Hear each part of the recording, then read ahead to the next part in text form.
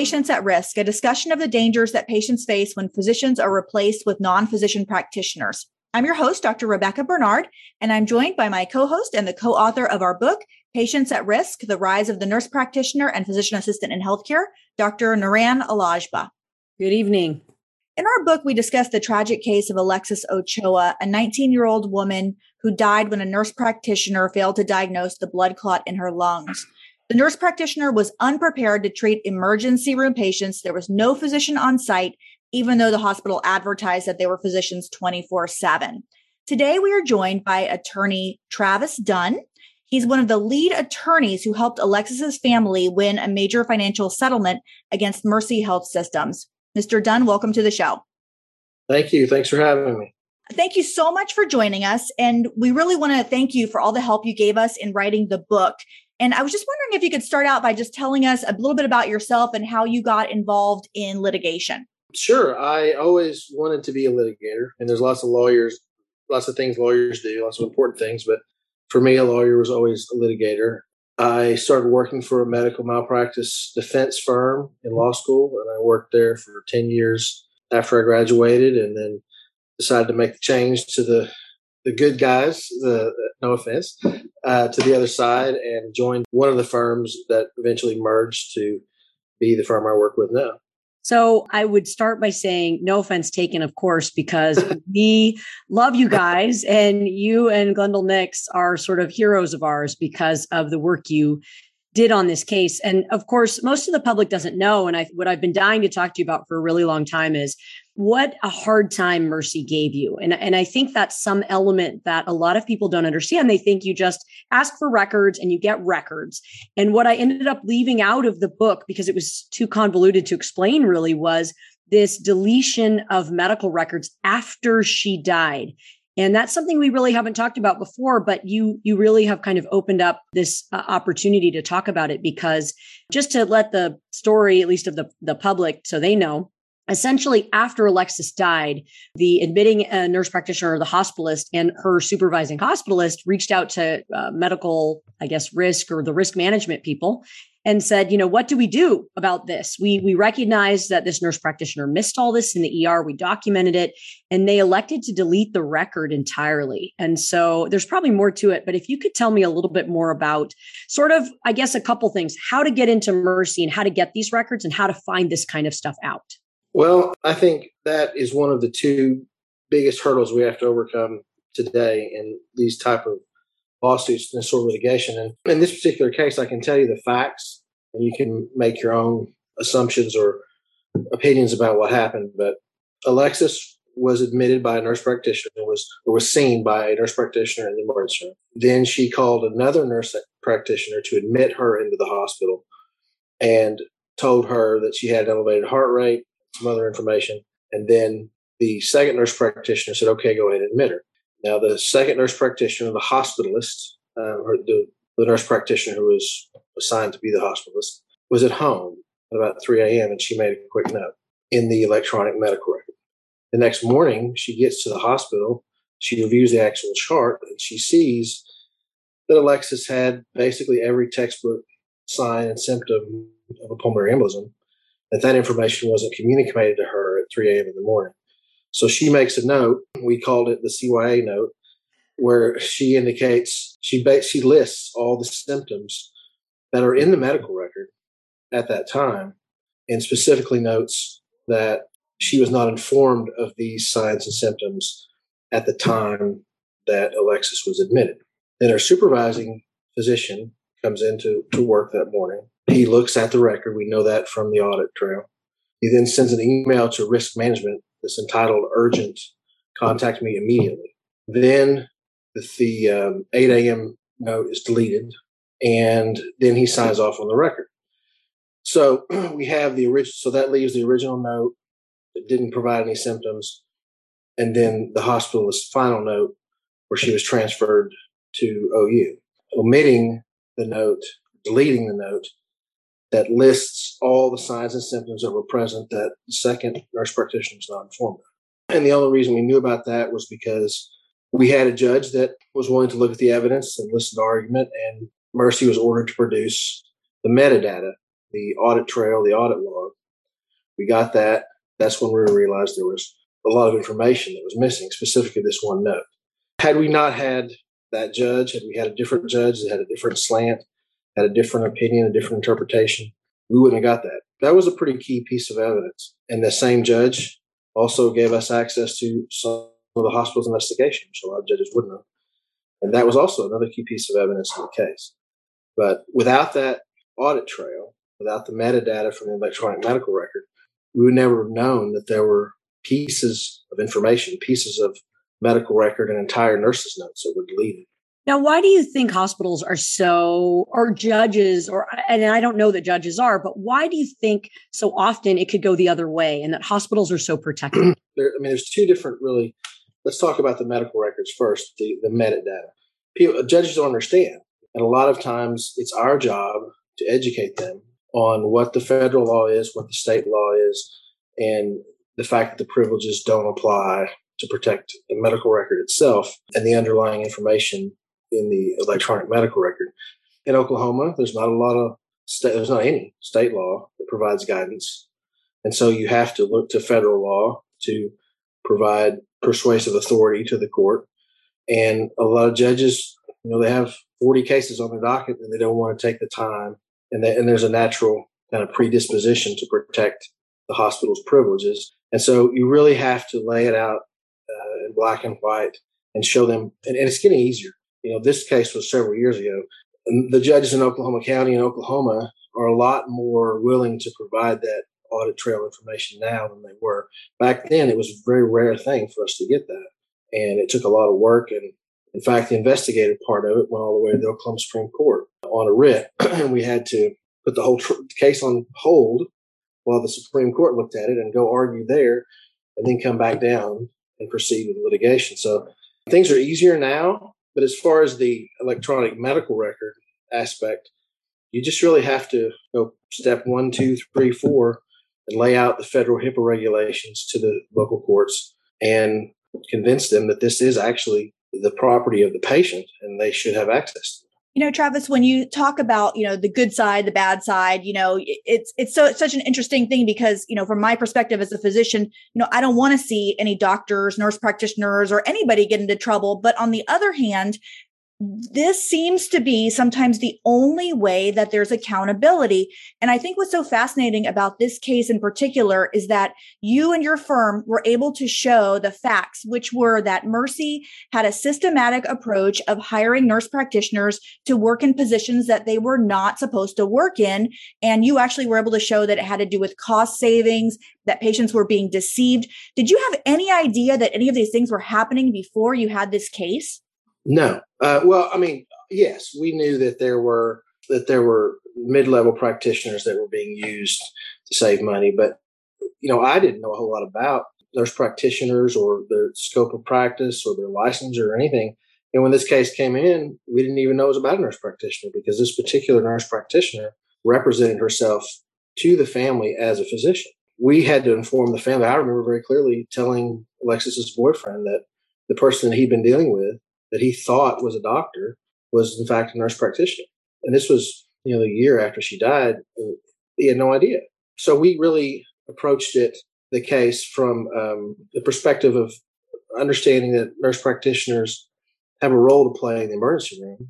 And that even though this nurse practitioner made a lot of mistakes, she should never have been in that position. She was credentialed. She was given assignments. She was scheduled to be the only provider in the entire building at the time. And although she certainly made mistakes and didn't handle things the way that we think she should have, she should have never been in that position. She should never have been the only provider in the building. And she should never have been required to diagnose a pulmonary embolism. And so we approached it from not necessarily making her the bad guy or blaming her, but from why was she there? And what should have happened? That was our approach. And the second piece to that, I'm so glad you mentioned that because we've talked a lot about this in our book. It isn't about saying all nurse practitioners are bad. It was that she was thrown into a position she really wasn't trained for. And that's the responsibility of Mercy. And so the second piece that I wanted to talk to you about so much is that here they had identified that she had, nurse practitioner Thompson had made a number of mistakes on other cases.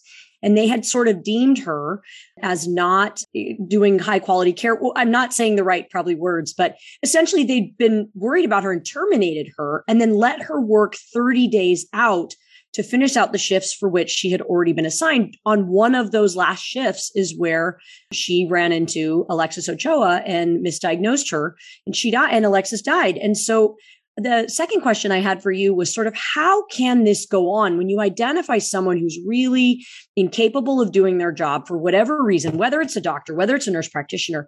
How are these hospitals able to shield this and continue to do this? I've actually written quite a bit about that issue, and I'm sure it's not my original idea. I'm sure I stole it from somewhere, but I have in briefing compared the way airline crashes are investigated, the way medical errors are investigated. If there's a plane crash by a commercial carrier, the National Transportation Bureau comes in, they do a thorough investigation. It's all a matter of public record. Everyone sees what has happened. Everyone has access to that information. Contrast that with the way hospitals conduct investigation. Everything is privileged. You don't find out any information about any doctor or provider. All that information is kept strictly confidential. And I think that is the reason airline travel is the safest way to travel, and medical errors are the third leading cause of death in the United States. In Oklahoma, there are two privileges that control those sort of investigations. And we had a judge that was going to look at the law, and we were fortunate in that the peer review privileges in the state of Oklahoma are written about doctors. This wasn't a doctor. And so while the hospital believed these investigations were going to be protected and were brutally honest in their internal investigation as a result of that, they weren't, because it wasn't a physician, and the statutes that protect those investigations didn't apply. So we got all their internal documents with regard to investigation. That's where it was revealed that she had a long list of quality concerns, misdiagnosing, not making complete workups, misinterpreting test results, ignoring patient symptoms, working back-to-back 24-hour shifts with two different hospital systems. And they decided to fire her. And then we got access to internal emails where there's a conversation about, well, if we fire her for cause, we have to pay her 30 days. But if we just fire her without cause and let her work the rest of 30 days, we don't have to pay two people to do that work. And so they sent her a letter of termination that was to take effect a month after the letter. And it was her next to last shift that Alexis came in. And so that was an aggravating factor in the lawsuit. Also, we deposed the doctors who were part of the investigation. They said there were no problems. We had no problems with her. Her quality was fine. And then we get the documents where they were on the records saying, I will not accept any more patients from this person. She doesn't do a complete workup. And it turned out to be a lot of really persuasive information. And again, it's because we had a good judge that was willing to look at the law. A lot of judges would have seen that document stamped peer review, and that would have been the end of the inquiry. They would have said, well, that's peer review. You don't get it. This judge took some time, looked at the actual records, looked at the statutes, and correctly ruled that we should have access to that information. If there were more of those type of investigations that were made public, I really believe we would have a lot fewer medical errors. When they've terminated her and she went off to Iowa to work, they gave her a letter of recommendation because she wasn't fired for cause. And so they passed her on to another hospital system without telling anyone that she had a long list of complaints. So I just really believe that, I understand the public policy argument about keeping these investigations confidential, but I think the public would be much better served if there were no sort of privileges, if all the investigations were conducted in. Well, it sounds very much like that Dr. Death case in which, they just kept passing him from hospital to hospital. And, it doesn't just happen with doctors. It happens with all sorts of different professionals. And I'm guessing maybe they're afraid they were going to get sued or something like that for not giving her a recommendation. Well, I guess. I don't know. I don't understand why they would have done that. But they certainly did. And the other thing that was frustrating, they censured her for working her back-to-back shifts when Mercy was the second shift. They said, you can never do this again. Don't ever do this again. But they didn't have any complaints about her going to work for Baptist after working a 24-hour Mercy shift. And when we kind of challenged them in depositions about that, well, that's not our responsibility. Those are our patients, which I thought was very telling. But yeah, they didn't even notify Baptist that she was double booking, that she was going to work at Baptist after working a 24-hour shift at Mercy. Speaking of responsibility, that was something that the actually third aspect I wanted to talk to you about this case in that, her supervising physicians sort of, number one, they knew she was working double shifts. Number two, I think she was even taking call or working at different hospitals, so different Mercy sites, right? And what kills me is she didn't even know her supervising physician. She didn't know who he was. And when I compare that to, there's a case, I'm sure you've probably heard pieces of it out of Minnesota, where there's a physician who got a phone call from a nurse practitioner he wasn't even supervising, had nothing to do with. And he was, I think, the admitting physician. And he said, no, that person doesn't need to be admitted. And the information had been repeated to him incorrectly, basically, from the nurse practitioner.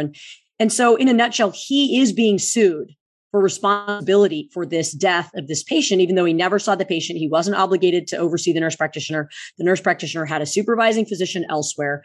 So I guess that's my long way of asking, why didn't Brent face more backlash or more dings on his license? I mean, technically he was supervising her. And why were they able to separate that versus other areas of the country don't seem to be able to do that, even when they're a supervisory state? It was actually much worse than that because they being Mercy, wanted to use more and more nurse practitioners.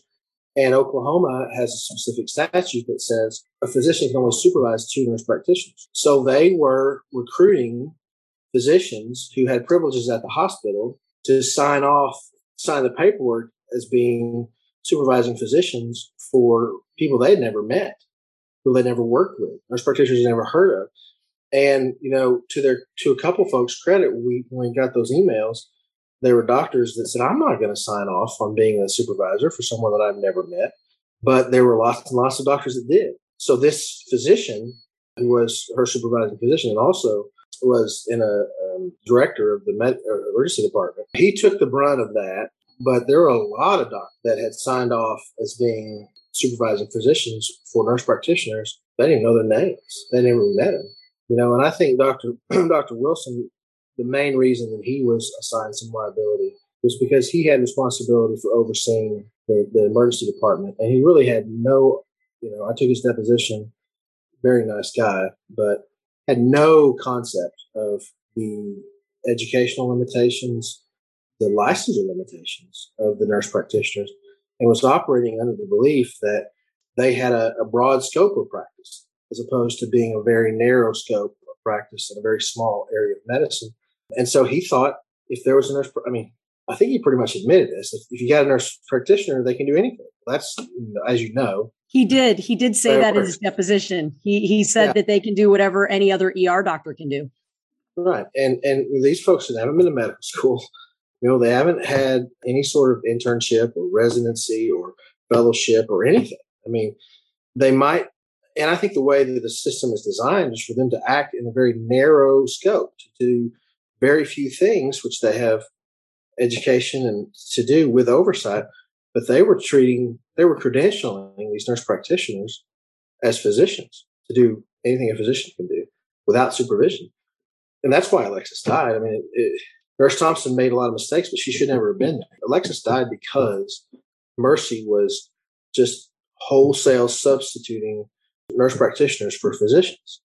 And, this is happening with corporations and academic centers, even teaching hospitals across the country. We are seeing this exact same scenario. And this is actually why we wanted to write this book, because just like maybe Dr. Wilson didn't know, maybe he knew, maybe he didn't know. We think that physicians all across the country, hospital administrators, patients, they don't know what nurse practitioner training is, and that nurse practitioners and physicians are not equivalent. And so we just wanted to make sure that patients we're able to ask and say, are you a physician? If a patient isn't doing well, could you please call a physician to oversee my care? Because it's so interesting. Mercy being a multi-billion-dollar corporation, and they have only a nurse practitioner as a hospitalist and a nurse practitioner in the ER. I mean, this to me is crazy. And this was not a rural area. They tried to make the argument that they were rural, right? But yeah, it's a funny story. And I know you guys are limited on time, but it's worth telling. When we were trying this case, Mercy brought in their national counsel, big firm from Atlanta, who was not familiar with Oklahoma City at all. And during jury selection, he kept saying El Paso instead of El Reno. And he was saying, and El Paso's an hour away. And finally, one of the prospective jurors, and I think it was actually a juror that ended up serving, said, do you mean El Reno? Because El Reno is not an hour away. Because the ambulance ride, it's an important point. They try to paint this as a rural facility, but when Alexis was transferred from El Reno to OU Medical Center in Oklahoma City, it was a 22-minute ambulance ride. So it wasn't a rural area. They had access to whatever they needed. They were just trying to save money. And, when we were going through kind of trying to figure this stuff out ourselves, it was interesting. Their defense was, well, she was a firefighter. She was a paramedic. She's worked in the emergency room as a nurse, and that was, when we're taking those depositions, okay, well, how many times do you order a test as a nurse? How many times do you interpret a test result? How many times do you make a diagnosis? How many times, and it just, the comparison doesn't hold up. I mean, nurses are provide an important function, but they don't decide what tests to run. They don't interpret those tests. They don't diagnose conditions.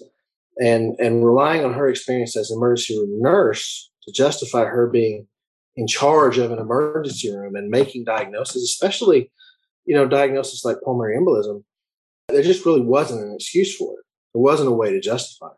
Or even if you just know that somebody isn't doing well, you may not know what's wrong with them, but you see that they are unstable. They're getting worse. Everything you're doing, they're getting worse. And yet you continue to try different treatments. That's when you pick up the phone and you call somebody who knows more than you do. I'm a family doctor. I'm not an ER doctor, and I would never assume to be and never put myself in that position because I know I'm not qualified. But I can look at a person and say, whoa, this person is sick and I need to get somebody that knows what they're doing involved. And I think that's what was so egregious about this case, like 13 hours with a woman continuously decompensating and no action taken.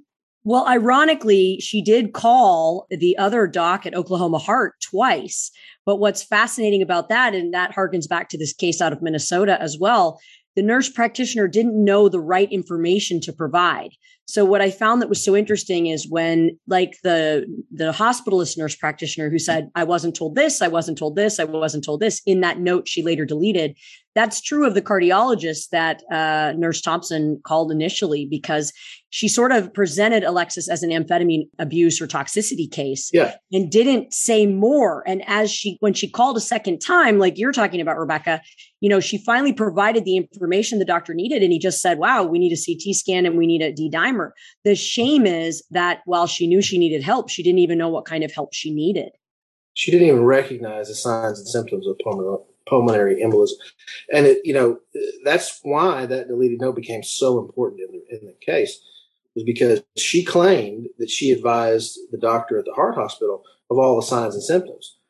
And he said, she told me he had an elevated heart rate and one positive meth test.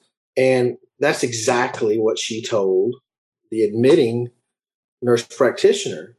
And so when we were able to get access to that metadata and show the original note where she says, she told me she had an elevated heart rate, but she didn't tell me all these other textbook signs. It lined up perfectly with what the doctor at the heart hospital had said. This is what she told me. And so that's why having access to that sort of metadata and those audit trails is so important. Had we not had that, it would have been really a battle of credibility between nurse practitioner and doctor. He said, she said. But when you see it written down in the note, she had these symptoms and she didn't tell, and the nurse practitioner didn't tell me about it. And then that recitation is precisely, and I mean exactly, lines up with what the sworn testimony of the doctor from the heart hospital. It really kind of shows you what the truth is. Well, and it's interesting. I've looked at two other cases where children have died, and they were either managed by PAs or nurse practitioners, and so far the records have been altered in those cases as well. And I find it fascinating that when you get into this metadata, which I think is really important for probably trial lawyers, although I don't know much about that, but I think really getting the metadata, it's so important because in both cases, so really all three cases that I'm aware of where we've had this situation, they go back and they alter the record. And of course, we're trained as physicians not to do that. I mean, I'm on paper. And so my alteration of the record is 2 lines with a ruler. And I'm sure you're very familiar with that, where you can still see what we wrote. And it's like, oops, I made this or that. I put down the wrong height or the wrong weight and crossed with 2 lines and then initial, and then you write the proper answer. And generally, if I'm going to do what I call as a late entry, let's say I didn't fix a dictation or I made a mistake somewhere and I find it a year later, I put the new date, like a year later. I say, this is a late entry error on this prior date. Here is what it should have said or whatever. So there's a trail of it where, yes, I did this here and here it is. But I think essentially that's hidden in this electronic record system, except when you get into the metadata and I'm sure physicians probably alter it too. I haven't come across that yet. I'm sure it happens. But I think this idea that after a person dies, you go back and fix the record is really kind of scary to me. It is scary. And like you said, the way it used to be, it was all paper. So if there was a late entry or an altered entry, you could see it.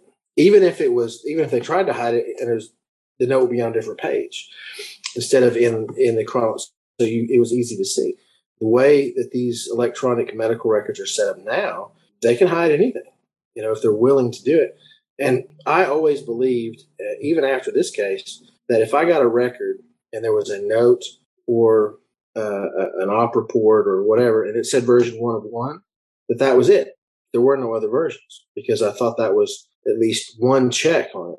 But now I've learned that they can print the third version of the record, third version of the op report, and make it read version 1 of 1. And so there is no way without getting the audit trail and the metadata to authenticate the record, to know that this is the care that was actually received, as opposed to something that was put in the record years later.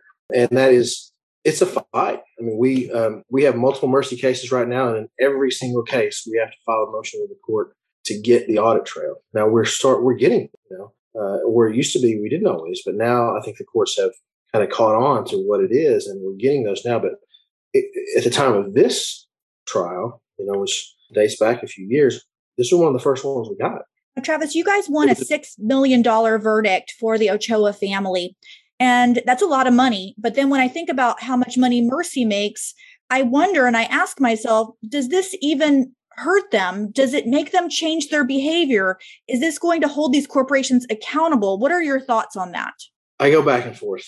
I feel like this was Mercy. This was paid out of Mercy's operating fund, out of their self-retention. It wasn't insured. And there were actual, and I think to give Dr. Wilson, who, I gave a hard time in this deposition, to give him some credit, I think he was actually instrumental in getting some policies changed with regard to supervision of nurse practitioners. And I think hopefully Mercy is doing things a little differently now with regard to that. But, it's one of those things in the closing argument, and this is probably in the minutia that you don't really want to know about, but we had it set up to get into punitive damages. And I think if we got into that and we could have told the jury how much money that Mercy was saving by doing this, the verdict would have been very different. And the defense counsel said, well, if you check punitive damage, you have to come back and do another trial. And and that comment slipped past me at the time, and I think looking back, if I had just said, it's one witness, you've been here for 2 weeks, give me another 2 hours and I think they would have, because I believe that it warranted punitive damage. I believe the jury was headed in that direction, but they're human beings too. They have their own lives. They just spent 2 weeks in this trial, and I think that was a key point that I wish if I could go back and do it differently, I would have addressed that. Are you allowed to say how much they saved? No, I don't think so. I am. No, because it's not everything we talked about thus far is a matter of public record because it was evidence admitted. The stuff that we were prepared to admit in the punitive stage, we didn't get to. Okay, fair enough. So I don't think I'm allowed to talk about that. But, so the idea being, though, if you had sought larger damages, maybe that would have made a larger impact on Mercy and made them change their ways. Well, maybe. That's the idea, but it's not larger. I mean, it's not us seeking. So there are two types of damages, right? There are compensatory damages that are designed to compensate the family for their loss. That's what the jury awarded. If we can show that the corporation acted with reckless indifference or with malice, then we can get into what's called punitive damages, which are intended to punish the defendant. And I think we were really close there. And if we had got to that point, we would have been able to show the investigative documents where they were still using nurse practitioners in the same way. We would have been able to show how much money they save. We would have been able to show how much money they make. We would have been able to argue, if you want to change this behavior, you have to hit this billion-dollar corporation hard enough for them to change. And so we weren't allowed to get into that because the jury did not find that they acted with reckless indifference. Can I ask just how else we should hold these hospitals accountable? Like in I your think I think you just have to we have to take that next step, and you have to be successful in convincing juries that they need to. It's not just about compensating the family, which they did, but it's about punishing the defendant. It's about changing behavior. And once you get past that hurdle and you're able to admit to the jury, to show the jury, this is a $6 billion corporation. They're doing this. They continue to do the same thing today. We had testimony. Glendale got testimony from one of the higher ups that they would have hired. They're still doing the same hiring practices. If we could have got that in the second stage of trial, I believe the jury would have awarded punitive damages, and that would have been a function of not of what it takes to compensate the parents of Alexis, but what it takes to change Mercy's behavior, and that would have been a much bigger number. Yeah, and I think that it is going to take that. I can speak for myself and a lot of physicians that I know. We've often been pressured by administrators, by managers, by supervisors to practice outside of the correct bounds of medicine and our oath of medicine. And we're told, oh, just sign off and it'll be okay. And just work without functioning electronic health records and just work without a proper, like there's an obstetrician right now that's being sued because she delivered a baby when all the systems were down. And instead of taking responsibility for their systems being down, the hospital said, well, the doctor shouldn't have delivered her if she thought it was dangerous. So, I mean, but this is the kind of behavior that is so common, and if you complain or you say you're not going to do it, they fire you. And so then you have very little recourse. So I think the only thing we can do is to find these cases and try to bring them public and try to get accountability. I agree. And I think the one of the most important steps to get to that point is to limit the privileges associated with the investigations, because that's where you find out about Dr. Death. That's where you find out about all the other incidents that this nurse had. If we can make the investigations public, if we can get access to that information, then you can show a jury, hey, this wasn't her first rodeo. She had lots of other problems. And they kept sending her back, or they passed her on to a facility in Iowa and didn't tell them about this. That's where I think you can really create damages for the system, for Mercy's system, for Integra's system, for those sort of healthcare corporations, as opposed to focusing on individual actors. Absolutely. Well, I want to thank Mr. Travis Dunn for joining us to discuss this really important case. If you'd like to learn more, we encourage you to get our book. It's called Patients at Risk: The Rise of the Nurse Practitioner and Physician Assistant in Healthcare. It's available at Amazon and at Barnes & Noble. Of course, subscribe to our podcast and our YouTube channel. And if you're interested in helping out, you can join Physicians for Patient Protection, our website, physiciansforpatientprotection.org. Thanks so much.